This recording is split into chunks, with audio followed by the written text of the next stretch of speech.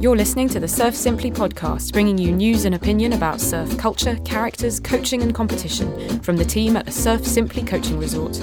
Find us on facebook.com/surfing or at surfsimply.com. Hello ladies and gentlemen, and welcome to episode 16 of the Surf Simply podcast. We're recording on Wednesday the 8th of July 2015, and with me today is Rue Hill. Hello everyone. And Asher King. Hello Webland. How was New York, Rue? It was good. I'm slowly falling in love with New York. It's a nice change from the jungle, but it is very nice to be back. It's nice to be podcasting again. Yes. I feel like I haven't cast a pod with you guys for a long time. I've noticed you have an I Love New York coffee mug sitting next to you right now.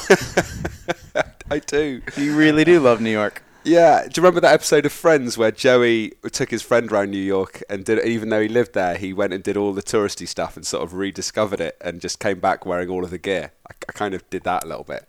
I love it.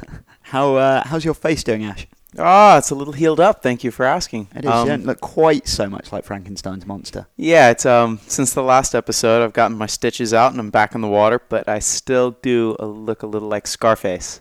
I think it's good. I think it suits you because you're quite clean cut. You're like an all-American hero. You're a good-looking guy, blonde side parting. I think you needed a bit of roughing up, and now you've got like a little scar down your face, and it's just like a little edginess. Yeah, it gives you a little edginess. Yeah, not bad. Actually, I had an interesting experience this week on social media. The LGBT act that got passed through in the States, of course, prompted Facebook to do their Celebrate Pride thing where everyone was doing their rainbow profile pictures. So I thought I would do it with the Surf Simply profile picture. Seems like a nice gesture. Yeah, I thought so. And, I wouldn't usually want to get Surf Simply involved in anything political because, most political subjects are so nuanced that trying to discuss them in a Facebook comment stream is just totally counterproductive. You get gish galloped and then that's just the end of it. Yeah. But I thought, the whole LGBT, equal rights thing is just there's not even a debate to have. I can't even believe it's still being discussed. There's nothing to discuss, and it was great actually. There was we had a really high amount of likes and really nice comments.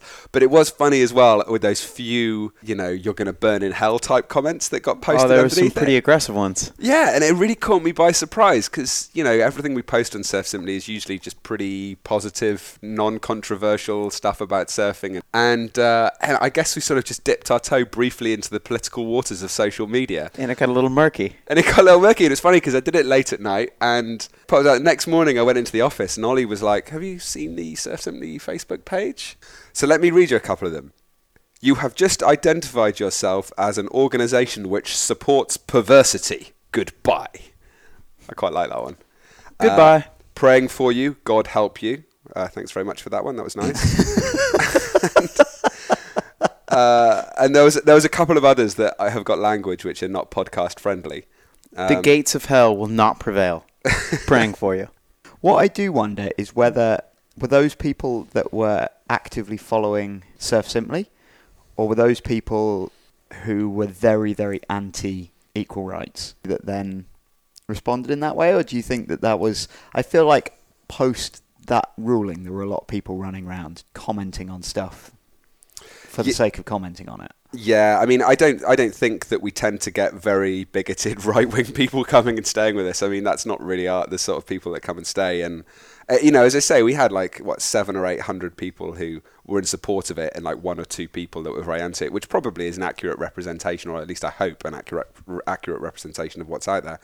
But, no, I think there were probably people just trolling around social media trying to, spread the... What's the opposite of spreading the love? Spreading the hate. Yeah, I guess so. Yeah. So that was a fun thing. The other thing I've been up to this week is taking my 9-year-old niece Isis out surfing. She came down to stay. It was my first go at being a pseudo parent and looking after a child. Oh, she's pretty epic. Yeah, she is pretty epic. We had so many fun days where we went out surfing. She's a bit like Lulu, who makes the muffins at Surf Simply, where she enjoys surfing, but predominantly she likes to go out and socialise.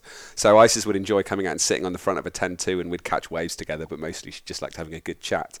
But she got back home to my sister in Florida, and Lottie, my sister, said, how was your time in Costa Rica? And the first thing that she was super excited about was, I got to unpack surfboards with Harry. So apparently Harry's 20 minutes of unpacking surfboards was more entertaining to her than my 4 days of surfing. We did get to play with shrink wrap.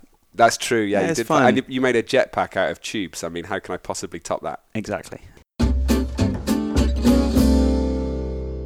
On to the news. Anything caught your eyes over the last couple of weeks, guys? I saw an article posted on Trax Mag in the last couple of days about Taj Burrow sitting out the European leg this year. Yeah. To be there for the birth of his child. Which is very nice. Yeah, but he is in the top 10 at the moment. Yeah, he is. And I'm a little sad not to be able to watch him in Hossegor this year. Yeah. We're all going to be around in France for our yearly Surf Simply satellite trip. And he typically rents the house right across the street. And man, he's one of my favorite surfers to watch. Yeah, and we talked about Taj on the show before, but I always want to see Taj win every contest precisely because he seems so sort of casual about the whole thing. You know, he just seems like such a likable kind of guy, and it sort of makes me like him even more, the fact that he's in the running for a world title, and he's just like, oh, no, I'm going to go home and see the Grand Pop hat, you know? Yeah, I like that. Sorry for my Australian accent to all our Australian listeners. Yeah, I mean, I guess if he's sitting top 10 now, like, he could not show up for any of the rest of the year and still requalify. Yeah, he'd still requalify. So I guess he's fairly safe to do that. But it was interesting. He was talking in the article, I forget which one, and he was saying how he's never won a world title, and I think most people would agree he's one of the best surfers competitively to have never won a world title. And he said that he's just quite happy with it, and he does really give that impression. You don't get the feeling like he's really hungry for that title, but nevertheless, I mean, finishing in the top 10 in the world is not something that just happens on its own. And he does train super hard.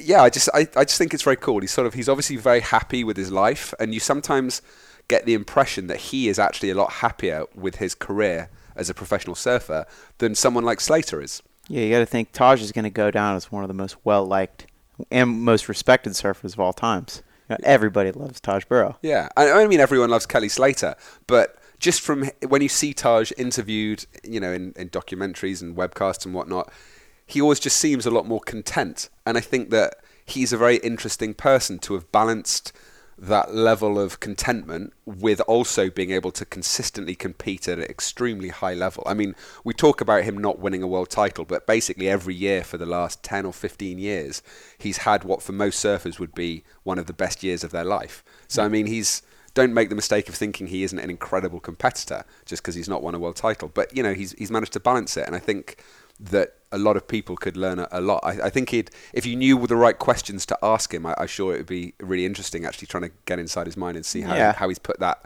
together. Yeah, maybe we'll get him on the podcast one day. Speaking of missing a few events and still requalifying, what do you think about Dane Reynolds being given so many wild cards over the last couple of events? He's back in J Bay. Yeah, well, they did the same for Jay Davis, didn't they? Because he did really well at Margaret River, and then they gave him the shout for Fiji. Yeah, and for the listeners that may have not listened to the last podcast, the World Surf League is allowing all the competitors who are wildcards this year to keep all their points. So that could mean for someone like Dane, who's given the wild card into Snapper, Fiji, J-Bay, and he's inevitably going to be in the running at France because Quicksilver is his main sponsor. He could requalify for the World Tour next year. Yeah. So there's some people that object to that concept, the idea that wildcards can be given the wildcard by their sponsor into one event and then keep the points, when there are other people who are trying to do the WQS, the World Qualifying Series, and trying to slog it out, doing lots and lots of small events which are really difficult to get a lot of points on and get enough to qualify, and they feel it's not fair. And I think that that's a legitimate criticism.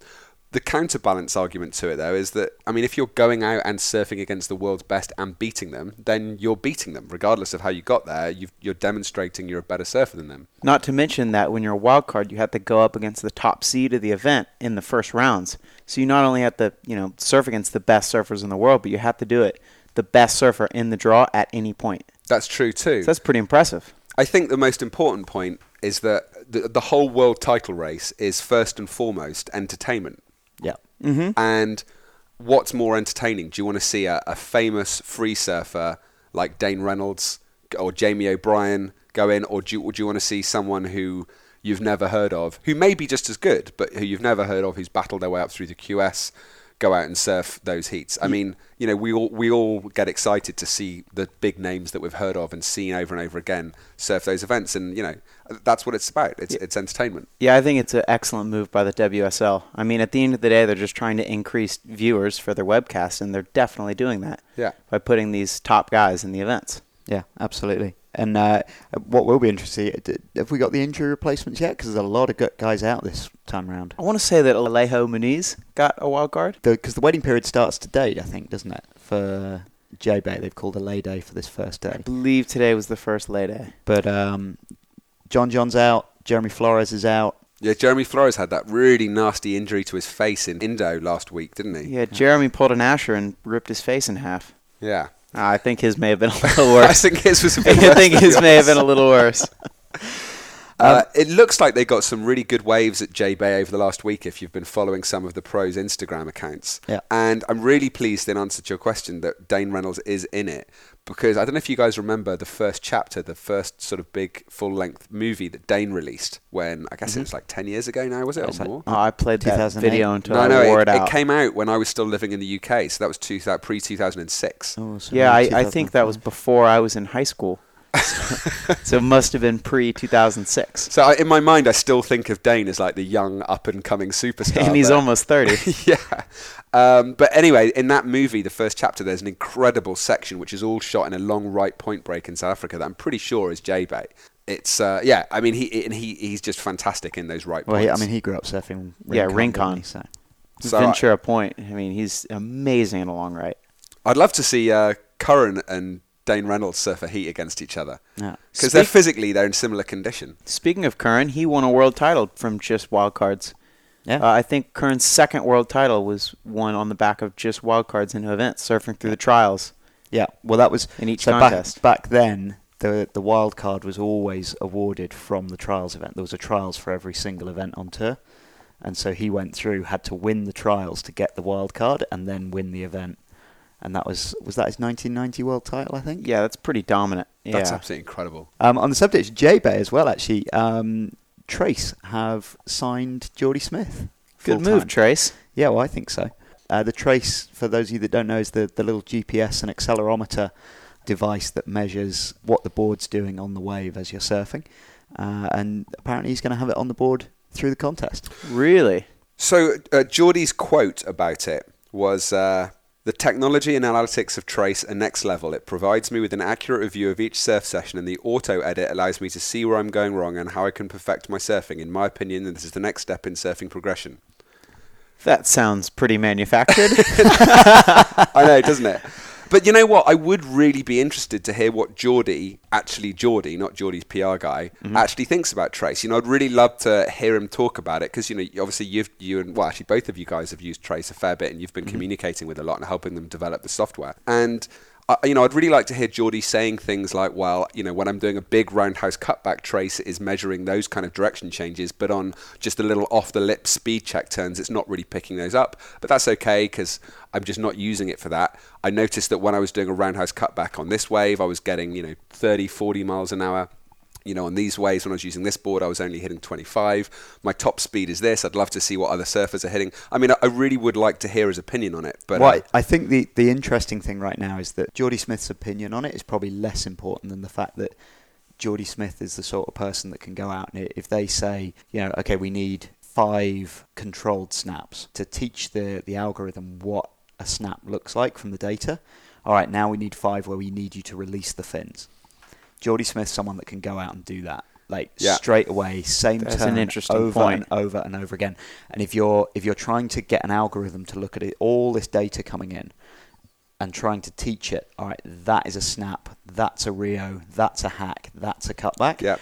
You need someone of that caliber on the team. Yeah, I think we talked about this on the show before, didn't we? And I really hope that Trace are going to be using Geordie in that way. Well, I think they are because they posted a couple of videos of him surfing, and on at least one of the videos that they posted, the stuff that they were overlaying on it isn't the standard information. They were obviously trying out some other stuff, and I noticed on one they're actually differentiating between the bottom turn and the top turn. Oh, that's big, because that's something that when you were talking with them, they were struggling with. Well, just 2 other quick things that are happening. GoPro have just released a new camera, the GoPro 4 Session it's called. Have you guys seen pictures of it? Yeah, quite tiny small. little cube. It looks very, very cool. It's very, very small, black, 1 button. Yeah, it looks the future is here now. just if you're thinking about going out and getting one, I just did a little bit of research on it. I shoot with a 4 Black Edition, which is the conventional one you guys have seen, and I use it a lot. We use it for shooting all of the guests at Surf Almost Simply. every day. Yeah, so I'm going out with it for 2 hours, 3 or 4 times a week. And the 2 most useful functions of the 4 Black Edition are that it can shoot 1080 video. This is the one that's already out, that's been out for like 6 months or a year. Yeah. It can shoot 1080 video at 120 frames per second. Yeah. So that means that 120 frames per second means you can get that really nice, smooth slow-mo. Not the super slow-mo, that's the 1,000 frames per second where you need like a but you can get it down to half speed. Yeah, and it looks really, really beautiful. The new GoPro 4 Session doesn't do that. It only shoots at 60 frames per second. And even then, it's only if you turn it to 720, I think, isn't it? It shoots at 60 frames per second at 1080, and if at 720, it goes up to 100 frames per second. Right. So, I mean, it seems like for video, it's not going to be as good as the 4 Black Edition.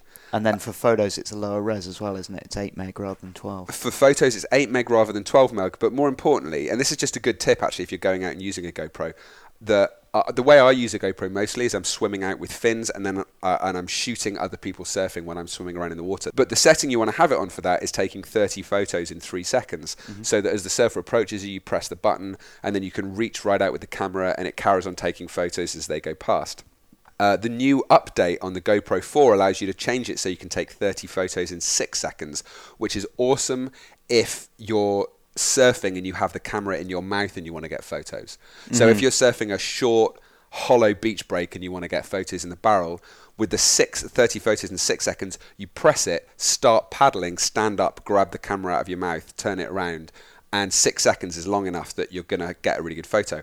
If you're surfing a longer, softer point break, you can stand up, press the button once you're already up, and then start taking photos, and that's great.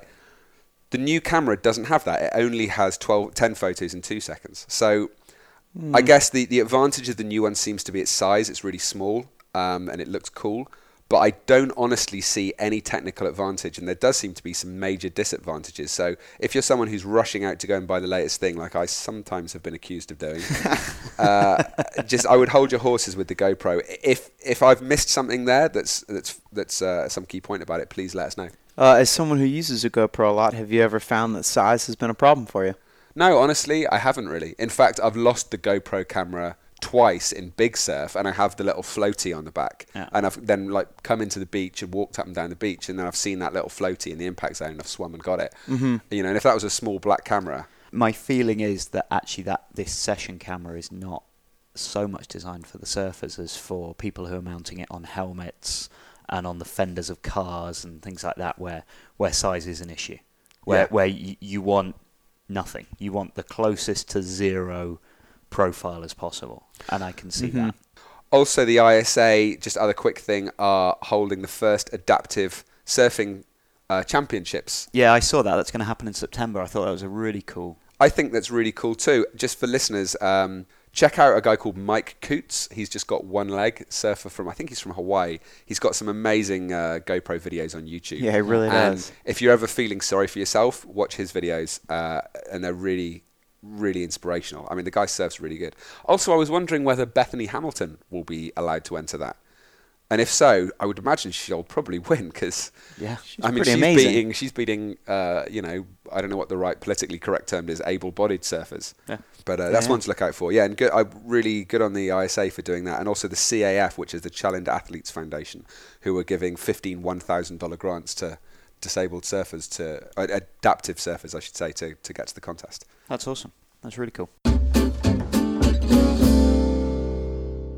On to our main feature for this week then, which I am going to talk a little bit about the tides. So when you told me you were going to be doing a piece on tides, I was like, yeah. And then actually, I was looking through some of the notes that you sent me, and I learned a lot. I think this is really interesting.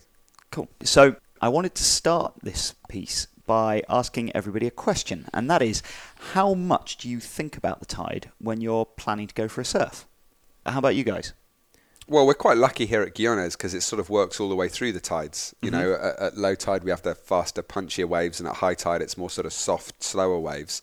But yeah, I mean, it's something that you definitely take into account at most surf spots. Yeah, any day off when I'm traveling to other spots in the area, it's pretty much the number one thing on my mind most of the time, even more than swell. Yeah, absolutely. And I'm going to make a lot of my decision as to what board I take out, as to what the tide's doing and what the waves like to be. And I'm guessing that's probably the same for most of the people listening.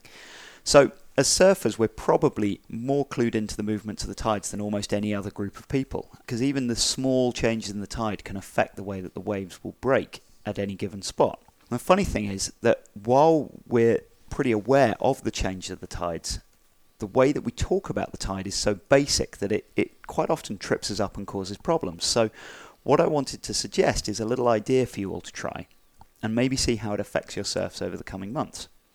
But before I get into that in too much detail, I just wanted to recap on the basics of the tides so that we're all singing from the same hymn sheet as we go forward. Sound good? Sounds good to me. All right. So the tides are created by the gravitational effects of our orbit around the sun and the moon's orbit around the Earth. As the Earth then spins every 24 hours, the water in the oceans is pulled around a bit by the gravitational pulls, and that creates the tides. I feel that in the name of just doing a little bit of debunking of myths, it's worth pointing out at this point that the moon and the sun pull the bodies of water in the oceans around because the oceans are so big. Yes. It does not pull around anything inside your body. No.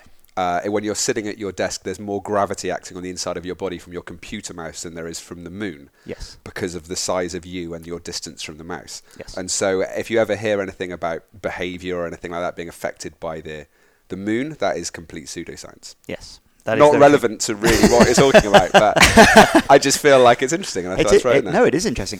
So, most places in the world we're going to see 2 high tides each day and 2 low tides each day, with around 6 hours of separation between each. But there are some places where they only get 1 cycle every 24 hours, and there are a few really weird places where the tidal pattern is all over the place. That said, wherever you are, working out the times of high and low tide on any given day is actually pretty easy because it's basically linked into the orbit of the moon. So once you get a feel for the flow of the tide at any given location, you can then make very accurate predictions way out into the future. Kind of make sense? Yep. Yeah. The next thing we've got to think about is, as well as the time, we've got to think about how much the tide goes up and down by, which is a little bit more complicated because it depends on where the sun and the moon are relative to each other and to us. So when all 3 of the bodies line up, we get a full moon or a new moon, and the range between high and low tide is very, very big. And we call that a spring tide or a king tide if you're in Australia. I've never heard that king tide. Yeah, that's how they refer to it. When the sun and the moon are at 90 degrees to the Earth, from the Earth you would see a half moon in the sky, and we get what are called neap tides, where the range in height is much, much smaller. And that runs on about a 4-week cycle of spring neap, as the moon orbits the Earth each month. It then gets even more complicated because the Earth has an elliptical orbit around the sun, and how far away we are from the sun will make an effect on the tide. So that's why you see really, really big tides some times of the year and much smaller tides at other times of the year. The final piece in the puzzle is that as the Earth spins, all these massive movements of water, like we mentioned, we've got big, huge lumps of water, they're pulled into rotation around what are called amphidromic points in the middle of the ocean. Okay, and the further you are away from those sort of points, the bigger the range in height from high to low tide. So that's why in the North Atlantic you get these huge tidal swings in Europe and over on the east coast of America. But in Hawaii there's barely a foot of difference. One of the things that I thought was really interesting looking into this was learning more about the amphidromic. Learning more about the amphidromic points. Amphidromic. Yeah. That's fun to say. Yeah. It's a good word. And it's really interesting. You know how in some parts of the world you have huge tides, like in Europe, and then in other parts like Hawaii you have these tiny tides. And yeah. I will post a photo of where all these amphidromic points are and the variation in tide. I will post that in the show notes. So okay, surfsimply.com/podcast. Well, listeners, definitely go and check that out because it's a really, really cool illustration of where in the world has big tides and where has small tides. And that's just interesting to see from a sort of a travelling and a house building perspective if you want to build anything on the waterfront. But also it's cool because it gives you a sense of how the ocean is kind of like sloshing around in on itself. Yes. You know, it's something I hadn't really stopped to think about. Like, you know, where does all that water go when the tide goes out and how it's all spinning around in circles and sloshing together and how that affects other bits of coastline. It's really amazing. It's very cool, isn't it? But so how does all that affect us as surfers? Well, like I mentioned before, different beaches and reefs work best at different states of the tide. And if you turn up at the wrong time of day, it can leave you with a very disappointing set of conditions. And so this is why I want to try and change the way you all think about the tide. Because most surfers, if you ask what's the best tide for spot X, they're going to reply with something simple like high tide, low tide, mid tide. But with all the variations that I just mentioned, those terms don't really cut it. So for example, let's say you've got a reef, and in order to break properly, it needs a certain amount of water over the top of it, and the general consensus is that that reef works best at low tide. Now on some spring tides, the tide may go out so much that the reef is dangerously shallow. But on some neap tides, the water may not even go out enough to really create a wave. So in other words, we should be thinking about the tide in terms of an absolute height rather than in high or low, because those are just relative to whatever else it is that day, which changes all the way through the month and the year. Absolutely. Mm-hmm. Yeah, there's so much variation. So a lot of the time, those variations, you turn up at the beach and it's kind of a bit funky, and we quite often put it down to the height and the direction of the swell or the wind, and obviously those are going to play into account. But at the same time, if we were a little bit more accurate in the way we think about the tide, we might actually manage to score a little bit more often, or at the very least avoid goose chasing after waves that never really seem to work. So for those of you that don't know my backstory, I've spent quite a bit of my adult life messing around in boats. I'm a yacht skipper as well as a powerboat and a sailing instructor. And in that world, getting variations in the height of the tide wrong can get pretty expensive. So, have you ever crashed a boat as a result of miscalculating a tide? I have been reliably informed that there are two types of sailor. There are those that have run a boat aground, and there are liars. I've never run an expensive boat aground. Does saying crashed the boat just show how ignorant I am about sailing? No. You can crash a boat. You can crash a boat, because usually sailors like to have special nautical terms for everything. We do, and we like to talk like pirates, all of us. Yeah.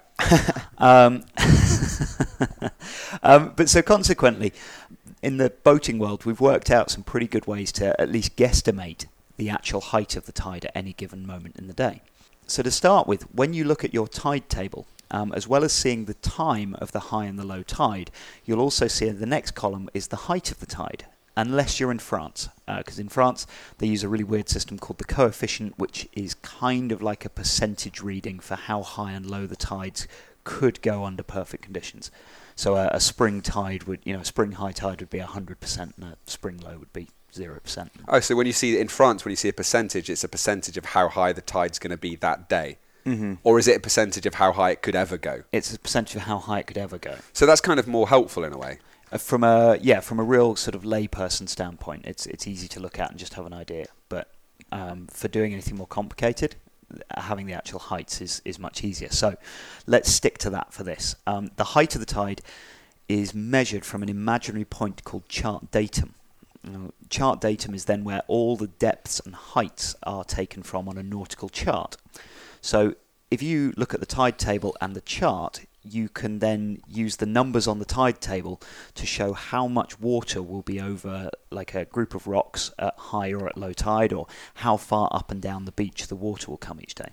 So you end up with this number in feet, which is relative to chart datum. Yes. Right. So and chart datum, am I right in thinking it's taken off a point on the south coast of England somewhere, which they call 0, and then everything is taken from that. A little bit like Greenwich Mean Time is 0, and then all times sort of go plus or minus from that. Sort of, yes. It depends whose chart you're using. Because the Americans use chart datum is the average, is mean low water, average low water, so you get negative tides quite a lot. In the UK, we have what's called chart datum Newlyn, which is taken from Newlyn Harbour in Cornwall, and all the heights are measured from the lowest astronomical tide possible at Newlyn Harbour in Cornwall. Now, listeners, I can tell you that Harry did not check any notes or his screen when he was answering that. That's just a baseline level of knowledge that sits in Harry's brain. It's extraordinary. What were we talking about? Oh, yeah. So, Sorry. No, that's fine. So, yeah, chart datum. So we can measure, using the tide data, using the high and the low tide, we know how far up the beach or how far down the beach or how much water there'll be over a reef at high and at low tide. But during the rest of the day, it's a little bit harder. Okay, but luckily the tide goes in and out by quite a predictable way. It's not just a constant flow. There is a variation in the flow, but it's a predictable variation. Okay. I don't think people really think about it, but as much as they do at all, I think that most people's perception is that it's high tide, and then the tide goes out at the same speed until it gets to low tide, and then it goes in at the same speed until it gets to high tide. Yep. But that's not how it works, is it? No, that's not how it works. So the tide comes in much more like if you were to imagine if you drew like a bell curve on a bit of paper, or just drew a wave, because that's all the tide really is a massive, great big wave. So it would, it's sort of S-curve up to the top and then S-curve down to the bottom again. So it's more like maybe watching a pendulum swinging, where in the middle of the swing it's going quite fast, and then it reaches the end of the swing, it sort of goes really, really slow until it gradually slows and then starts to accelerate as it gets back towards the middle again. In terms of the speed, it explains it, yeah. Yeah, just in terms of the speed and how it changes. So at mid-tide, the tide's moving really fast, and as you get closer to high and closer to low, it's actually moving slower and slower and slower until, of course, it stops moving. Yeah. So, like I say, there are a few variations, and if you needed a really accurate height of tide for navigating a super yacht, you'd probably not want to use this technique. But there's a system called the rule of twelfths, which is a really good way of just guesstimating how much water there is at any given time of the day. The rule of twelfths works like this.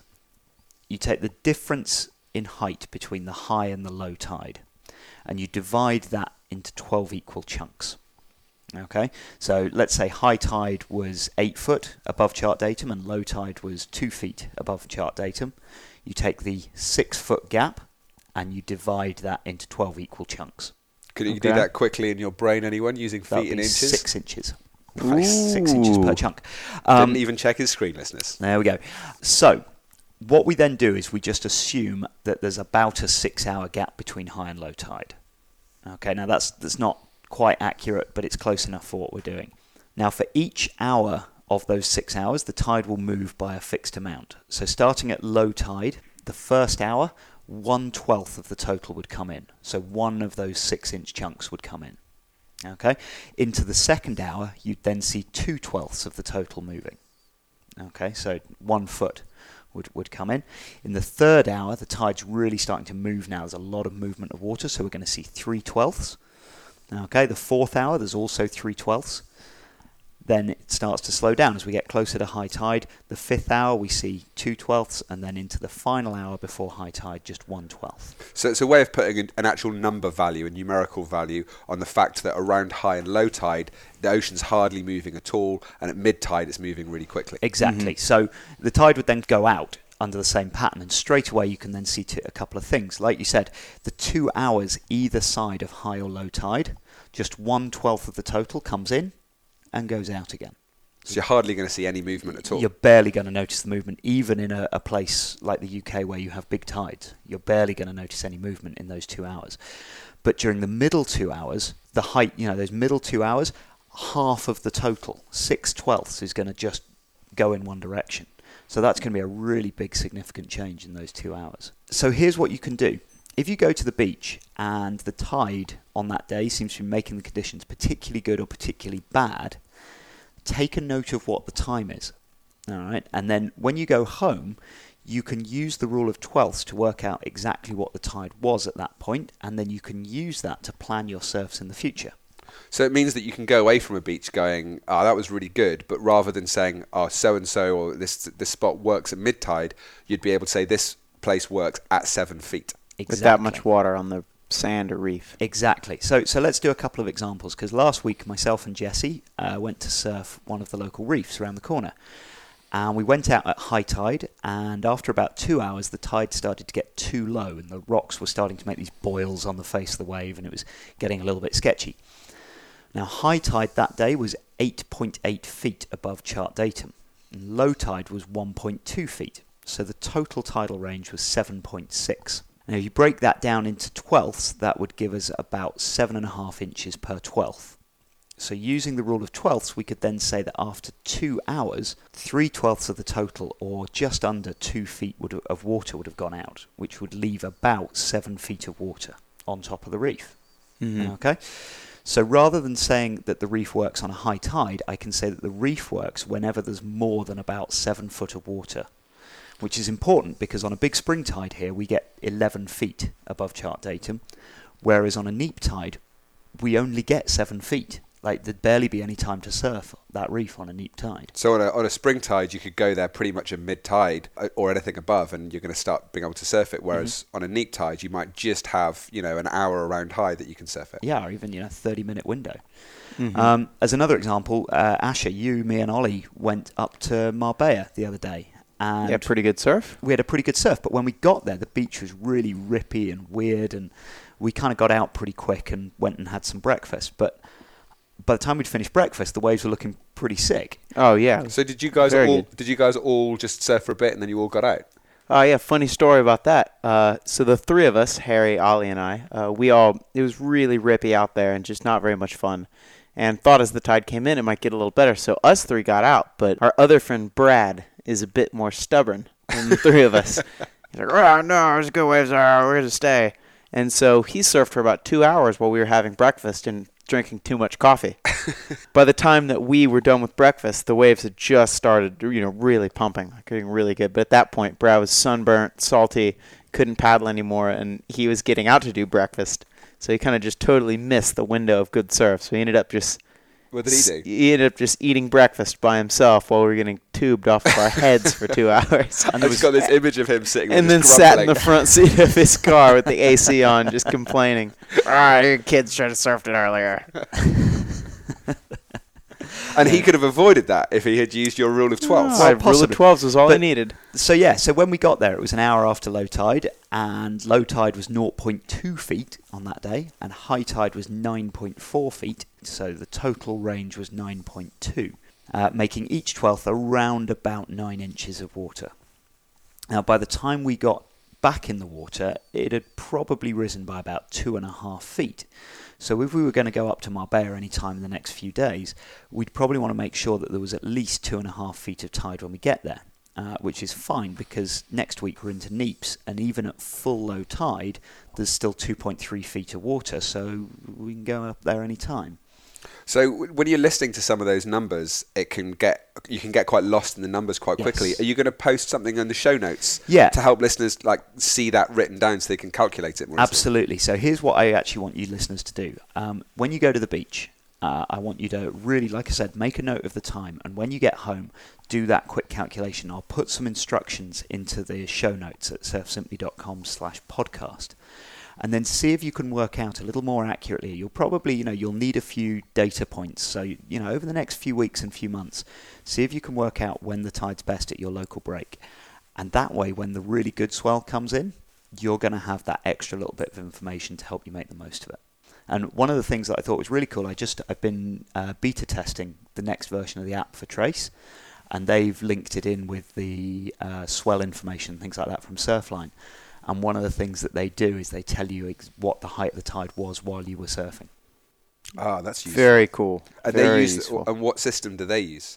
I don't know. I mean, they're getting their data straight from Surfline, so I don't. But they're giving you the height in feet. They give you the height in feet of the tide at the time when you were surfing. So if you use the rule of 12ths to predict future tide heights just using a tide chart, that's going to sync perfectly with the information you're getting back from Trace. Yeah. Or as accurately as it matters. Yes. Yes, indeed. You're listening to the Surf Simply podcast. So with a bit of irony, today's superhero of surf is a man who actually really never surfed in the conventional sense at all, but whose design concepts have unintentionally been influencing boards for about 50 years or so, and doesn't look like it's going to stop anytime in the near future. No. And I'm talking about none other than the San Diego kneeboard extraordinaire, Mr. Steve Liss. Yeah, so for those of you guys that don't know, he's basically the guy that created that classic traditional fish design, with the deep swallowtail, quite straight rails, very full nose, and then a really deep swallowtail. Yeah, when you look at pictures of the Liss fishes from the 60s and 70s to the ones now, They pretty much haven't changed at all. No. Give you a little bit of list history. All right. Listery. Nice. Thank good. you. I like that. But yeah, Steve Liss was born in 1951, raised around San Diego, and began surfing or kneeboarding at 10 years old in Ocean Beach. Mm-hmm. And he really focused only on that kneeboarding approach to wave riding. The reefs and waves around San Diego are, arguably some of the best waves on the West Coast. And during that time in the 60s and 70s, it was definitely the most fiercely localized waves in the world. And he pretty much rose to underground hero status with his radically progressive style of wave riding. He was riding faster than anyone else. He was really deep tube rider, and he's one of the pioneers of really vertical lip surfing. Yeah. I grew up surfing with a guy called Richard Smith, who's quite a famous UK kneeboarder. Mm-hmm. And right from when I first got into surfing, he was always around, and he was just would get barreled more than anyone. He would just surf on the big days, going for the biggest turns. And while kneeboarding isn't something that we sort of look at very often and go, wow, that's cool, I want to do that.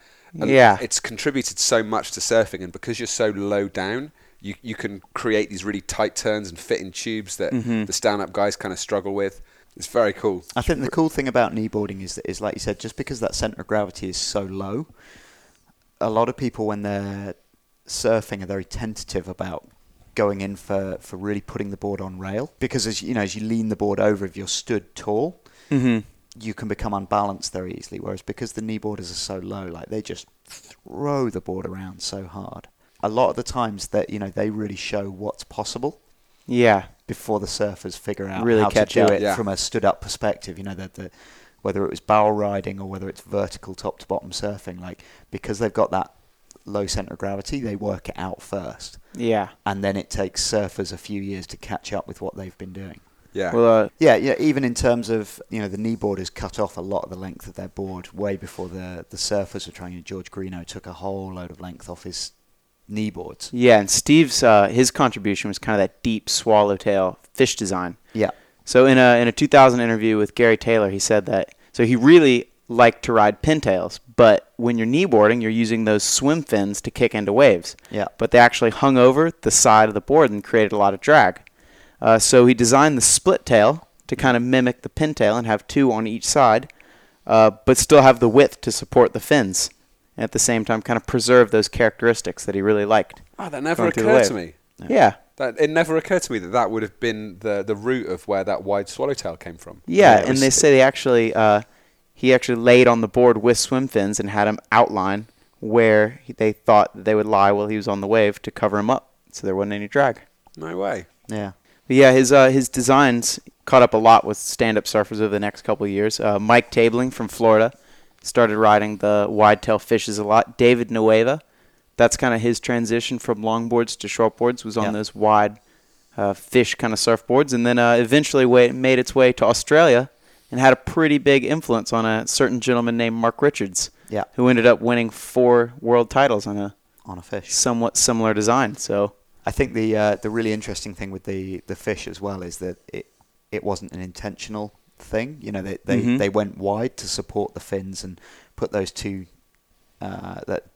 pins on the back end. But what they ended up with was that huge surface area forwards of the swallowtail. So those boards were so quick. Yeah. Which really, the pintail is designed to control speed and almost slow you down.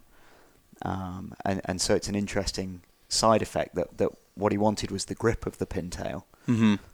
But he ended up getting a lot more speed, which then meant he was getting these incredible tube rides. Mm-hmm. It's interesting, actually, when you look at design in all areas, you've got kind of these two approaches to design. One which is intention and then explicit design in order to fulfill whatever it is you're trying to achieve. Mm-hmm. And then you have a kind of a trial and error approach. And actually the trial and error approach, as long as the cost of error isn't too high, is a really, really effective and powerful way of coming up with good design. Yeah. Mm-hmm. Yeah, well, I mean, in this case, it was a very intentional design idea. The whole thing was designed out, but there was then the unintended consequence of creating a board that went like a rocket. Yeah, he happened to be going fast as lightning. Yeah. And he's still shaping today, I think, Steve Liss, isn't he? Yeah, he had a bunch of knee joint damage, sadly, so he can't kneeboard anymore, but he's still stand-up paddle surfing and shaping boards on, I think, Kauai to this day. Still shaping some really beautiful fishes. So next time you're talking to your friends about the evolution of the swallowtail, don't forget to mention Steve Liss. There we go. Steve Liss. Final thing for this week is our regular What to Watch section. And my big hit for this is going to be Reef's new feature-length movie. I haven't seen that yet. I'm Have really you not? excited to see it. Exit. Exit. And this is kind of weird, they've gone down a slightly like Kai Neville cluster, like lo-fi direction. Oh, you don't like that, do you, Which Harry? I don't normally like, but they've skirted the border. They haven't gone that far into the woods. They've just skirted in the undergrowth. And I actually quite like it, and they haven't gone down the weird music route as well. So it's actually, you can listen to it. See, I like the weird music route. Yeah, I'm kind of with Ash there. I like the weird music too. See, I don't just dip your toes in the water. You either go all or nothing. Well, anyway, there's some really, really good surfing in it. Reef have actually quietly acquired really a hell strong of a team. surf team. They've got Shane Dorian, Rob Machado, Mick Fanning, Young guys like Mitch Cruz, Luke Davis. They've got, Instagram heroes. And then they've got Tia Blanco as well. yeah, they've put together a hell of a team. And of course, Scott Heck, Reef's CFO, has come to stay with us and Yeah. is a thoroughly awesome guy. Actually, just about Scott Heck, one thing when he came to stay last time, when I posted it on Twitter, and I was like, good to see Reef's CFO working so hard in the water. And a couple of the Reef team surfers, I think Tia Blanco and a couple of others, sort of gave him the thumbs up on Twitter, which I thought was just nice. really cool, Yeah. I like that the team riders are giving the chief financial officer the props for getting in the water. Let's be honest. He signs the paycheck. Yeah, well, that's true. You're going to give him a thumbs up. Did anything catch you guys' eyes? Yeah, I'm really looking forward to seeing the footage of North Point, which has got to be coming out pretty soon, because they got that huge swell hit there last week. And did you see any of the stuff, that big wave session they had at that offshore, I think they call it Cow Bombing? Cow Bombing, is that the most Australian Yeah, name that for is a the reef most that you've ever Aussie heard? name ever. And Cow Bombing. unfortunately, Justin Holland broke his leg out there, riding what a couple of people have described as the biggest wave ever surfed in Australia. So there's a photo of it you can see on Grind TV. Actually, you can check that out. We'll put a link to it on the show notes. But but he broke his leg, and then it's 5 kilometers offshore, so they had to bring him back in on a jet ski, which must have been really rough, really painful. And then a 60-kilometer drive from Gracetown all the way to the hospital. I mean, that must have been really, really rough. But apparently, true blue Aussie, he's in good spirits. Just like, it's all right, mate. Can't walk for 6 weeks, can't surf for 9 weeks. I'll be back into it again. Yeah. So I mean, I wish him a speedy recovery, but I'm really, really looking forward to seeing the footage of North Point, because I know that Taj went out early in the morning and was towing in out there in a jet ski. Woo. And I think North Point, which you guys may remember, they got some amazing waves there during the Margaret River Pro back in whenever it was March or February or March this year, March or April, and it's just such a fantastic wave. I think it's one of the best waves in the world. So if they got that really as big as it gets, and Taj was out there surfing it, that's something that I really, really want to see. Yeah, that big swell rolled through Indonesia as well. There's been some amazing footage coming from... Kanduis. Well, the Kandui Resort put up a whole thing from around there. Macaroni's Resort put an edit up of Greenbush just going off. Yeah. And there was some really good stuff, actually. Huge Uluwatu.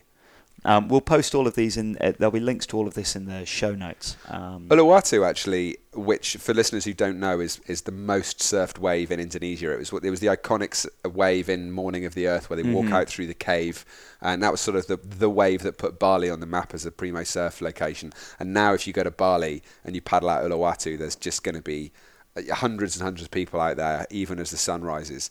You can usually surf it, around the kind of shoulder head high, but people often forget it can hold massive waves. Laird Hamilton said that one of the scariest experiences he's ever had surfing was caught inside at Uluwatu. Yeah. And especially because it just washes right through and there's no beach in there. It comes right through and just hits the cliff at high tide. So you've just got this little hole in the cliff that you have to try and swim through, and if you miss it, the rip whips you down the coast and you have to swim all the way back round, which has happened to me a couple of times. Yeah, I've done that swim round a few times. Yeah. just as a little inset, that big session they had out at Cowbommy, there was Felicity Parmenter. Also got an absolutely huge wave, one of the first women to surf out there. And we'll put a link to that.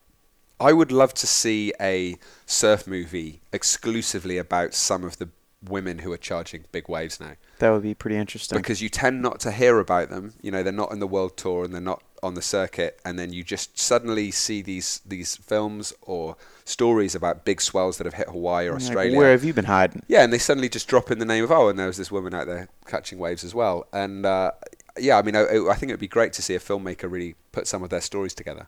Yeah, I agree. Okay, ladies and gentlemen, I think that's about all for this week, other than to say, of course, keep an eye on J-Bay. It's probably my favourite, or one of my favourite events on tour. It's just one. It's a fun one to watch. So enjoy that, ladies and gentlemen. But for now, it's goodbye from me. And bye from me. And goodbye from me. Bye. Take care. That was the Surf Simply podcast from the Surf Simply Coaching Resort in Costa Rica. For more about Surf Simply's video coaching courses for experienced surfers and technical coaching for entry-level surfers, go to surfsimply.com.